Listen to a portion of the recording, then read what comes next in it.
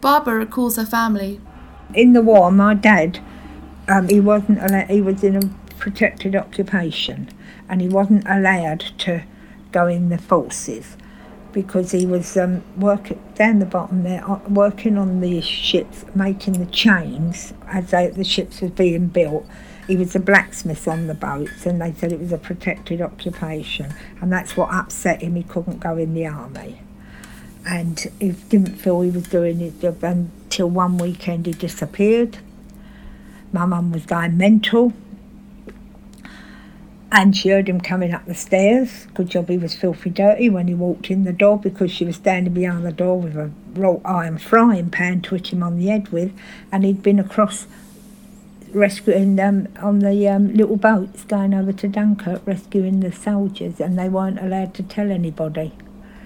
And he said he felt then he'd done his duty.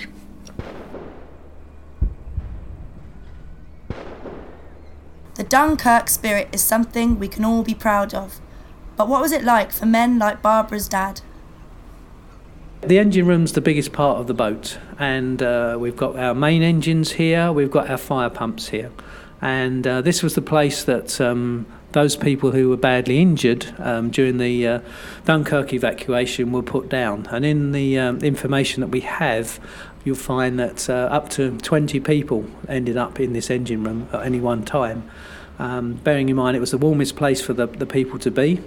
They could be given basic first aid and also given cups of tea and food.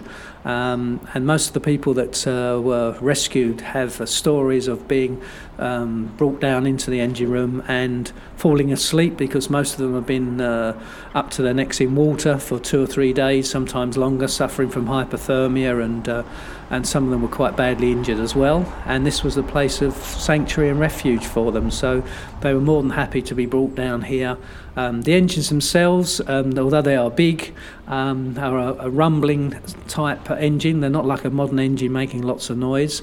So for them, lots of them just fell asleep, and the next thing they remember is being lifted back out of the engine room onto the deck, and then being transferred across to the shore at Ramsgate, which is where the boat made its trips from. And sometimes we find that these particular individuals have kept their stories away from their families. It's been locked away, and because of the emotion that goes with it, because of their friends that were killed and the horrors that they've seen. But this boat seems to open it up, and they will tell stories, and the family will just be flabbergasted that their father, grandfather, uncle, whoever is able to remember with clarity exactly where they were. They can point to different parts of the boat and say, that's where I was on this boat, and I was rescued by a fireman who gave me a cup of tea and a piece of a sandwich or whatever it may be.